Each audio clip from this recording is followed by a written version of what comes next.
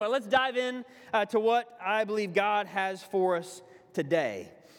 So when I was a kid, I tried a bunch of different sports. Some stuck for a few seasons, like football, basketball, tennis. Some, not so much. Track, soccer. I hated running. It's terrible with my feet. But there is one sport that stuck with me from elementary school all the way to college. And that was table tennis. Table tennis, or as commoners call it, ping pong, all right? Ping pong. So as I had a table, I would not say that I was ever obsessed with it, right? But I liked it, and I played a lot. I had a table in my house, in my church. I learned to put various spins on the ball, right? And in middle school, I even bought my own paddle, right? The kind similar to this one with thick rubber on either side so that you can grip that ball and get whatever spin. And yes, I know your next question, I did buy a zip-up case for my paddle. Yeah. So for the most part, I assumed I was decent, right? I thought I was better than most until I went to college and I met a fellow student named Comey from the country of Togo in Africa. And see, I first heard about Comey when I was playing with some of my friends, and they said, "Have you played Comey yet?" No. All right. Well, one day I finally got the chance to play Comey. And as I remember the scene, he was walking up, and it was like slow motion. And I pulled out my rubber paddle on both sides, and he, grabbed some cruddy paddle he found off the floor. And I was like, okay. Already advantage me. And then I was ready to go. I hold my paddle kind of upright like this. But Comey took his paddle, flipped it around like this, right? I was like, that's kind of weird, whatever, let's play. But what felt like 60 seconds later, the score was 21-1, right? I scored 1 point. That's something, right? Talk about humbled. And I come to find out later that Comey had actually won national competitions in his home country of Togo. And he could have gone to play internationally if there was actually money in it. But all that to say, all he had to do, while I was feeling all right about all my chances, all he had to do, when I thought I had all things figured out, he just flipped his less than average paddle upside down and humbled me. And today, in our final message in this series, we're going to learn from a guy that many of you guys, you've heard about before from the New Testament, named Paul. He used to be referred to as Saul. Saul assumed he had a whole lot figured out.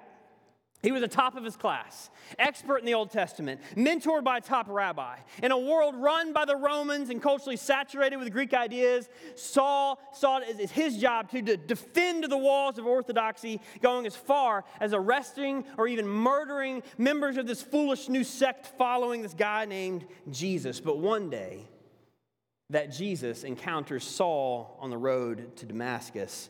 And in that moment, it's like Jesus flips upside down everything that Saul thought he knew and humbles him. And from that moment on, instead of you reading him referred to as Saul, he's referred to as Paul, which means small or humble.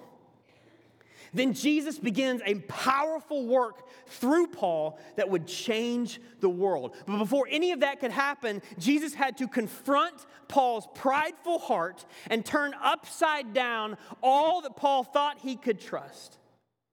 And as Paul later explains in a letter to a bunch of Christians in the city of Corinth, what really did that for him was the revelation of the cross. And for us, the same extraordinary God who did things through Paul, you realize he's with us too. He's with us. But first, do we know why the cross flips upside down everything we think we know? And not only that, but do we understand how it's meant to change us? The reality of the cross changes us. So let's begin with Paul's words. How does the reality of Christ crucified change what we trust, how we see ourselves, and how God can use us? So we're in 1 Corinthians chapter 1, and we're going to read from verses 18 to chapter 2, verse 5. If you have one of those blue Bibles in front of you, it's page 924. 924, and it's on the screen. 1 Corinthians chapter 1, starting at verse 18. Again, this is Paul speaking to the Corinthian Christians. For the message of the cross is foolishness to those who are perishing, but to us who are being saved, it is the power of God. For it is written, I will destroy the wisdom of the wise. The intelligence of the intelligent I will frustrate. Where is the wise person? Where is the teacher of the law? Where is the philosopher of this age? Has not God made foolish the wisdom of the world? For since in the wisdom of God, the world through its wisdom did not know him, God was pleased through the foolishness of what was preached to save those who believe. Jews demand signs, Greeks look for wisdom, but we preach Christ crucified, a stumbling block to Jews and foolishness to Gentiles. But to those whom God has called, both Jews and Greeks, Christ is the power of God and the wisdom of God. For the foolishness of God is wiser than human wisdom, and the weakness of God is stronger than human strength. Brothers and sisters, think of what you were when you were called. Not many of you were wise by human standards. Not many of you were influential. Not many were noble birth. But God chose the foolish things of the world to shame the wise. God chose the weak things of the world to shame the strong. God chose the lowly things of the world and the despised things and the things that are not to nullify the things that are, so that no one may boast before him. It is because of him that you are in Christ Jesus, who has become for us wisdom from God. That is, our righteousness, holiness, and redemption. Therefore, it is written, let the one who boasts, boast in the Lord. And so it was with me, brothers and sisters, when I came to you. I did not come with eloquence or human wisdom, as I proclaimed to you the testimony about God. For I resolved to know nothing while I was with you except Jesus Christ and him crucified. I came to you in weakness, with great fear and trembling. My message and my preaching were not with wise and persuasive words, but with a demonstration of the Spirit's power. May that be, God. So that your faith might not rest in human wisdom, but on God's power. Everybody say God's power. Lord, as we open your word, help us understand. But at the same time, I recognize that as Paul said here, God, that the reason why we believe, the reason why we can see, is because your Holy Spirit has revealed this to us, the truth of who you are and the truth of Christ. And so, Lord, we know that any of us who have faith in this room, it's not because we figured it out, but because you revealed it. And so may your Spirit reveal it again. We open up ourselves to you. Come, Holy Spirit. In Jesus' name. Amen. So there's a world-renowned New Testament scholar. His name is Gordon Fee, who says of these words we just read, he says, this is truly one of the great moments for Paul's writing. Why? Because they encapsulate who he was, his ministry, his message. But I can get it, right? If we're reading this, and all of a sudden, all these words just started jumbling around in your head, and it's like I have a hard time following his argument. You're not alone, right? Wisdom, foolishness, cross, Christ crucified, right? Even those familiar with Paul's letters, you got to slow down to try to get it sometimes. So, just to start, what is Paul trying to say, at least in this first section? What does he want us to get? Well, let's start here. If we trust in human wisdom or power to save us, the words Christ and crucified make no sense together. Paul exclaimed, we preach Christ crucified. But we forget today how controversial that was at the time. This was at the center of his message. So we today, as Christians, we hang crosses on our houses, in our church, in our bodies, right, everywhere. We don't think twice about it. But in the first century, Christ and crucified together sounded crazy. The word Christ is the Greek word meaning anointed one or chosen one, a title given to dignified kings or appointed rulers. The Hebrew word for Christ is Messiah. Messiah, which the Jews spoke. When the Jews used that word, they spoke of a conquering Savior, a military hero who would bring God's righteousness and justice to Israel. But crucifixion? Like that was the ultimate tool of defeat and public humiliation. It was Rome's tool of public torture mercilessly enforced across their occupied lands to intimidate anyone who tried to challenge their dominance. So, when Paul put together these words, we preach Christ crucified, that sounds like an oxymoron. Like boiled ice or frozen fire, right? Two opposites coming together.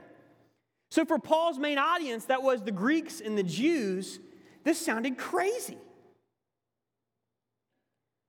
But in all of this is the genius of God. Because the tension of Christ crucified is meant to challenge what our hearts trust to save us.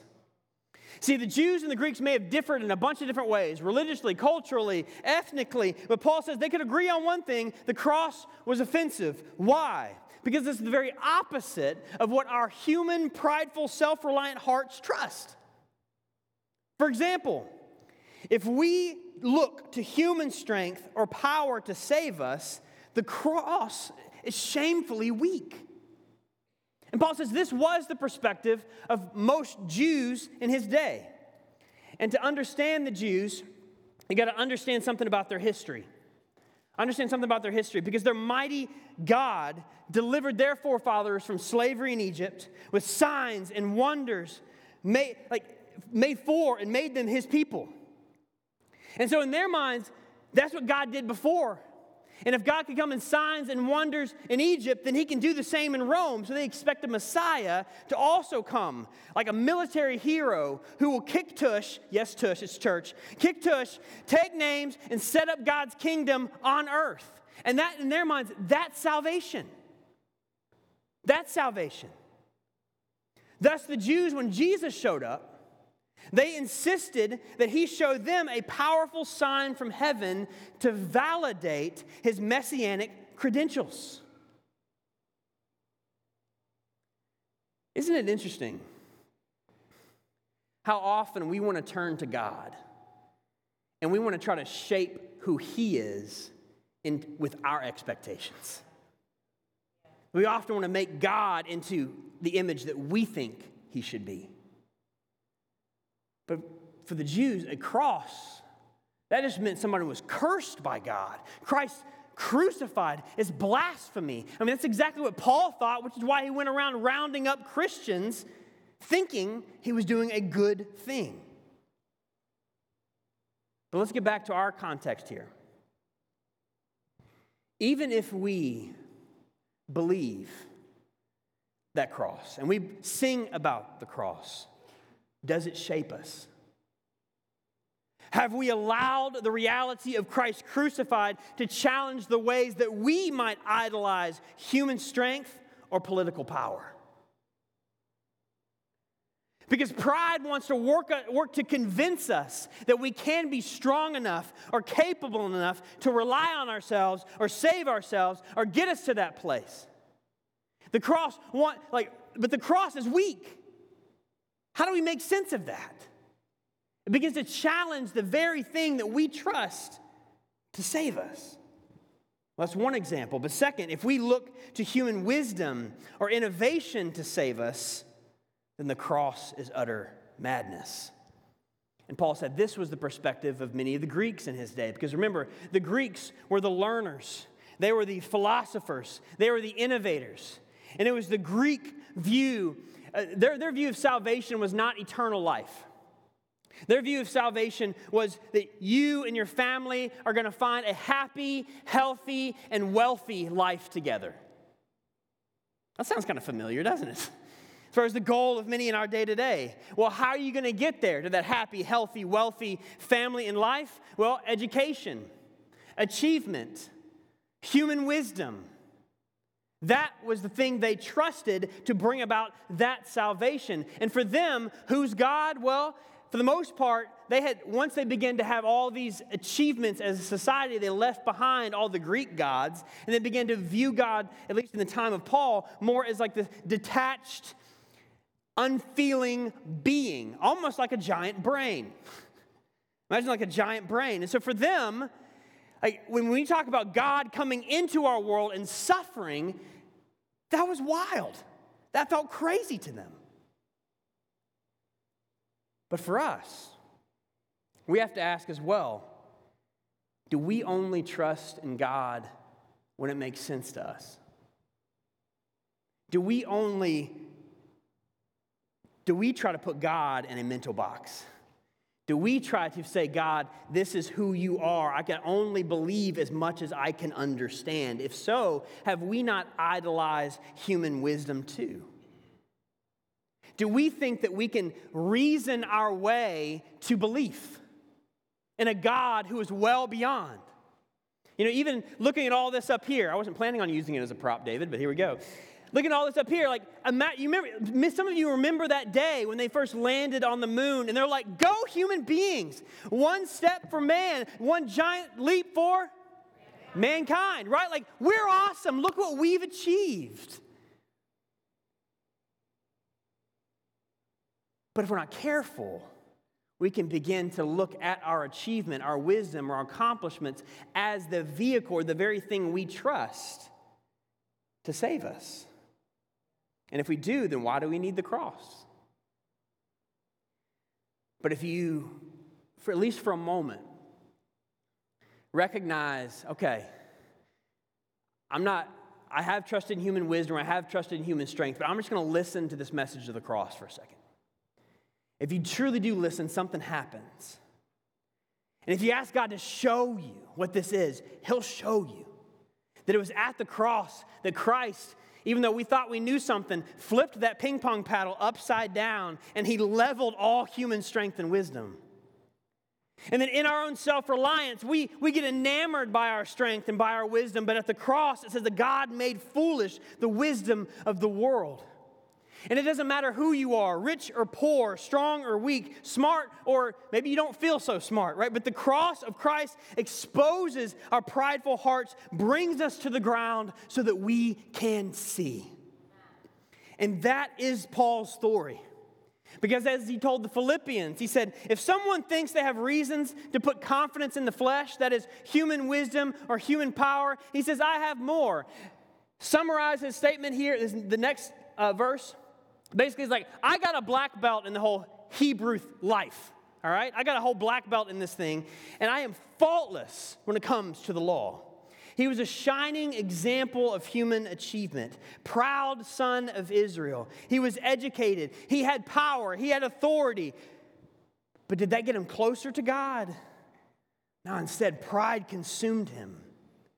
And until one day, as Saul neared Damascus on his journey, it said, suddenly a light from heaven flashed around him. He fell to the ground and heard a voice, that is of Jesus, say to him, Saul, Saul, why do you persecute me? And in this moment, Jesus literally knocked Paul off his high horse, brought him to the ground, and confronted his self-reliance. And he was blinded for 3 days, until a Christian named Ananias placed his hand on him and something like scales fell from his eyes, and Paul was filled with the Holy Spirit. Like Paul, we can spend our whole lives trying to be strong enough, good enough, smart enough, accomplished enough, or at least looking to other people that we think are those things.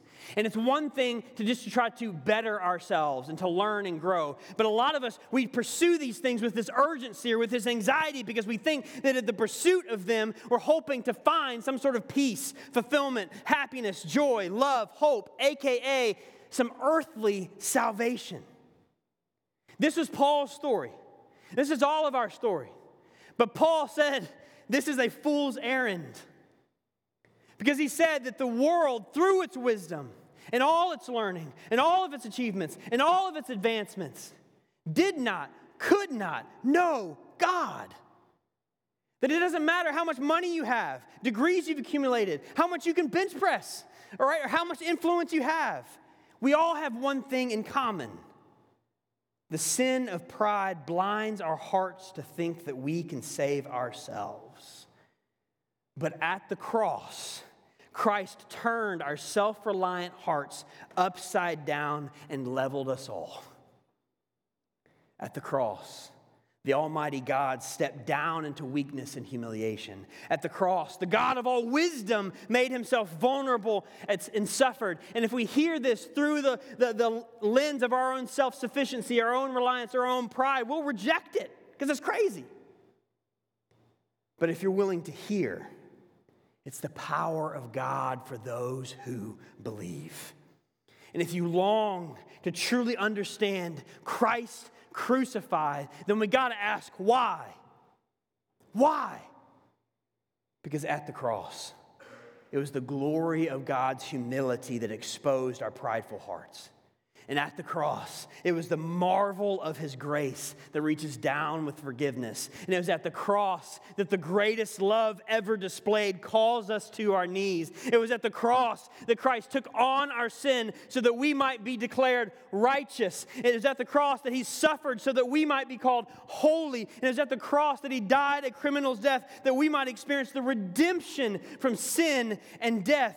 See, the message of Christ crucified is meant to come down and tear down all the artificial systems of comparison, all the ways that we've tried to level ourselves up between each other, and puts us all on the same level as a forgiven, set free people.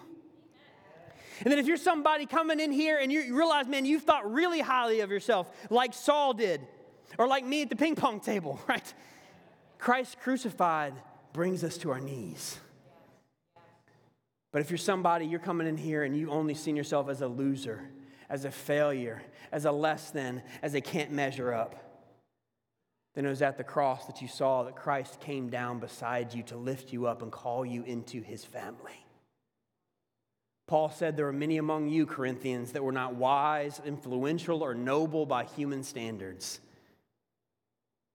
So, but sometimes that's exactly where God can start, because at least that's somebody who recognizes how much they need him. But after God in his love exposes our prideful hearts and humbles us, what then? What then? Well, Christ humbles us so that when his Spirit works through us, he gets the glory. All right? And see, how do we know if the reality of Christ crucified has changed us? Well, we're no longer living for ourselves, but we live to boast or make much of Jesus. And see, this is a drastic difference between Paul and all the other speakers who went through Corinth. Because much like American society, the Greeks in Corinth, they loved a good show. And there are plenty of eloquent speakers who would come on through to give them one with all of their clever talk, impressive skill, even if their content was empty. But a lot of Greeks didn't care because they came for the entertainment value, not necessarily listening for the truth. But Paul says, I don't play that game. He says, I don't come here with fancy words or trying to pander to the standards of human wisdom to make my name big. He said, I resolved to make Christ and him crucified at the center of all that he said. And he modeled it in the way that he spoke. Because he said, just physically, he said, Paul wasn't much to look at. Most scholars agree that he was a pretty short dude. And had some health issues, most likely. And apparently, he said he struggled with fear. I appreciate that, right? Because if I was walking into a city like Corinth to share Christ, I'd be trembling too. And Paul doesn't pretend like he's bigger or better. He doesn't even try to hide or act like he wasn't weak. He doesn't overcompensate. He doesn't perform. But he realized God can do something big. And when God does do something big through a small, sickly, not so eloquent guy, it'll be obvious that it's God's power at work, not Paul's. And so we can come up with all kinds of reasons why God can't or won't use us. When I was in seminary, I tried to talk myself out of going into pastoral ministry so many times. Why? Because I'm not as smart as that guy. Or I'm not talented like that guy, or I'm not experienced enough. And I looked at the standards of all of these different pastors that I admired, and I thought, man, I can't measure up to that. But you know what that was? That was self-reliance. That was pride speaking. And God says, I don't play that. In fact, pride can often latch on to the very things that do cause us to stand out. And in doing so, we end up stepping in front of Christ's glory, trying to steal a few crumbs of glory for ourselves. And that's why the cross of Christ must remain daily at the center of who and whose we are. The cross is not something we just turn to at the beginning of our relationship with Jesus, but it's something we come back to over and over again. Jesus told his disciples, he said that you are to come daily to the cross. And so if it helps, I got this visual from somebody recently that really helps me think of what does it mean to come daily to the cross? Well, first, before we come to the cross, oftentimes our attitude is, God bless my agenda. Right? That we come to God with our expectations, with our framework, with our agenda, with our definitions of success. God, make my problems go away. God, make my struggles disappear. God, make all this bad stuff, just make it go away. But coming to the cross, it's very tempting to want to try to go around it. Jim Ruskowski said that this morning. He told me this morning, he said, so many times people want to try to go around the cross instead of through it, and he's exactly right. Because if we actually go to the cross, then we come just like Jesus did and saying, God, not my will, but yours. God, I'm choosing to release my standards. I'm choosing to release my self-reliance, my idea of how the world should be run. Turn my world upside down if you need to. But I'm not going to pretend, guys, like this is easy.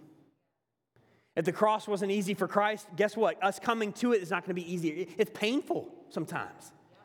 It's tough.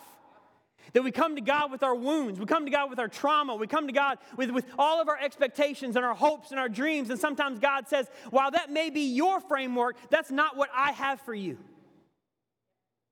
Right? That's not what I have for you. So when we come to the cross, we're inviting God to put to death in us all that's not of Him so that He can shape us.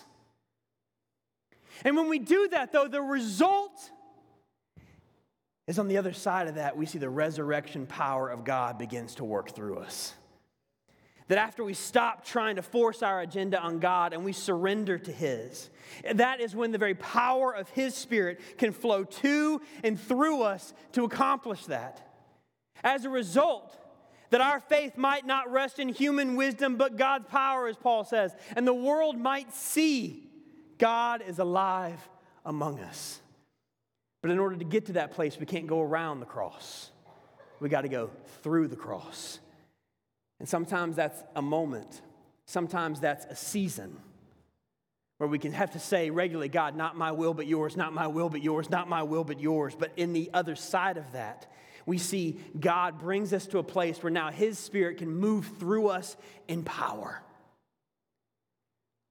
It is at the cross that Christ leveled the playing field, leaving Him as our sole confidence for salvation. Last story. There's a pastor from this area. Ironically, his name is Paul.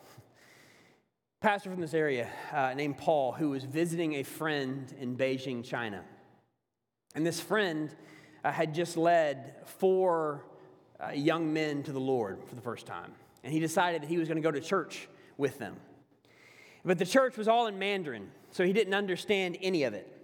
And he was trying to at least pay attention and listen to what the senior pastor was saying, but he said, to be frank, he says it was pretty boring. He said the guy was very senior. He spoke softly. He didn't use much emotion. He kind of hunched over, not very much expression.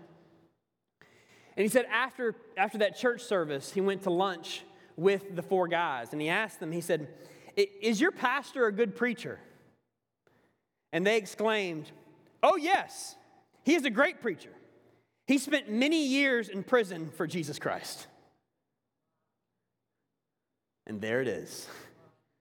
God flips upside down all the standards that we think. Because we think that the measure of a good pastor or a good preacher well, that's eloquence, and that somebody can captivate our attention and can hold us for a while. But they said, no. The measure is in the person, is in who they are. Are they willing to be faithful even through suffering? Have they not gone around, but have they gone through the cross? Because that's where the power of God begins. That's when it's no longer a human work, but it's a divine work. Don't you want that? I do. So in this moment, I want to create a space just for us as a church. We're going to come to the cross together. To give us a couple moments just to say, God, is there some way that I am coming to you saying, bless my agenda? Are there certain standards or expectations or certain ways I think things should be that I'm consistently holding on to? And then after you feel like you have something that has come to your mind, because oftentimes when things come to our mind in these moments, that is the Holy Spirit speaking to us. If you want to know what God's voice sounds like, that's often how it sounds. But then from that, take what you feel like He's shown you and say, God, not my will, but yours. And we're going to spend a moment in this space. Before we just get the worship team back up here, we're going to spend a moment in this space. I don't want to rush through this moment. So I'm going to pray, and then I'm going to give us a moment of silence to be able to deal with the Lord. I'm just going to lead us through this process. Lord, I thank you that all that you are doing, man, it does not depend on us and our strength and our power and our wisdom. It never has. God, forgive me for so many times that I've come to you with my expectations or my agenda. And that even if the things that have seemed good, God, I try to impose those and shape you in my image. And so, Lord, I pray that in this moment, Lord, that you begin to speak to us. Speak to us and show us ways that perhaps we've been trying to come to you with our agenda. So why don't you and God, take a moment with him right now and see what he brings to your mind.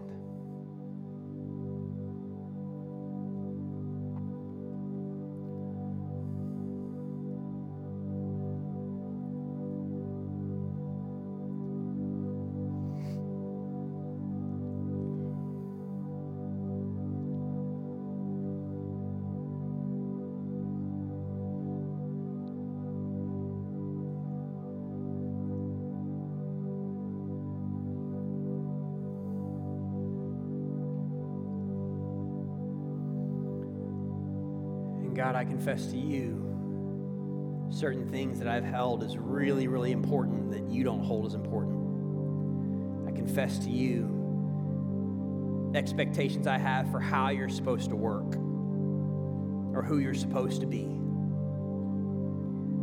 But now, God, together we also want to come to you and take a moment of silence, each of us, just to say, God, not my will, but yours.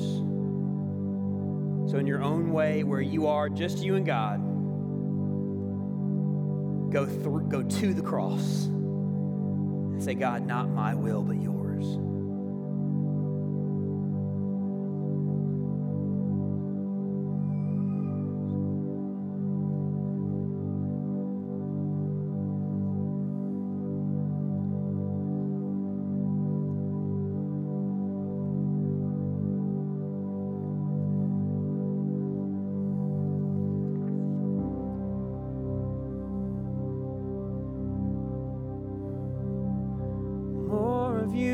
Less of me, more of you and less of me, more of you, Jesus.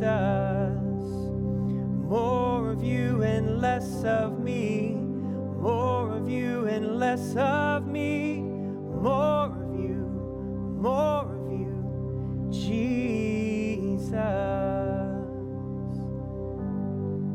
God, may we not get down before you're done. May we not run even when it starts to feel painful, but we trust you And we know that you have things that you are doing in our lives that are much greater than we can possibly comprehend or understand. We know you have freedom for us in all of these areas that we thought we could never be free. But we know that first it means coming to the cross, letting you do your work in us, that you might kill and leave all that is not of you, that all that is of you may remain within us. And this is a daily process for us, God. But I pray that we will consistently come to you, trusting you, that even if it's painful at times to confront different things within us, that you confront it for our freedom and for our good, because you love us and you are a perfect Father who only is nurturing and shaping us, that we might walk through and see that Christ crucified is not just something we believe, but it's something that shapes who we are. So God, now fill us with your Spirit. Fill us with fresh faith and trust in you and in your power. In Jesus' mighty name, amen.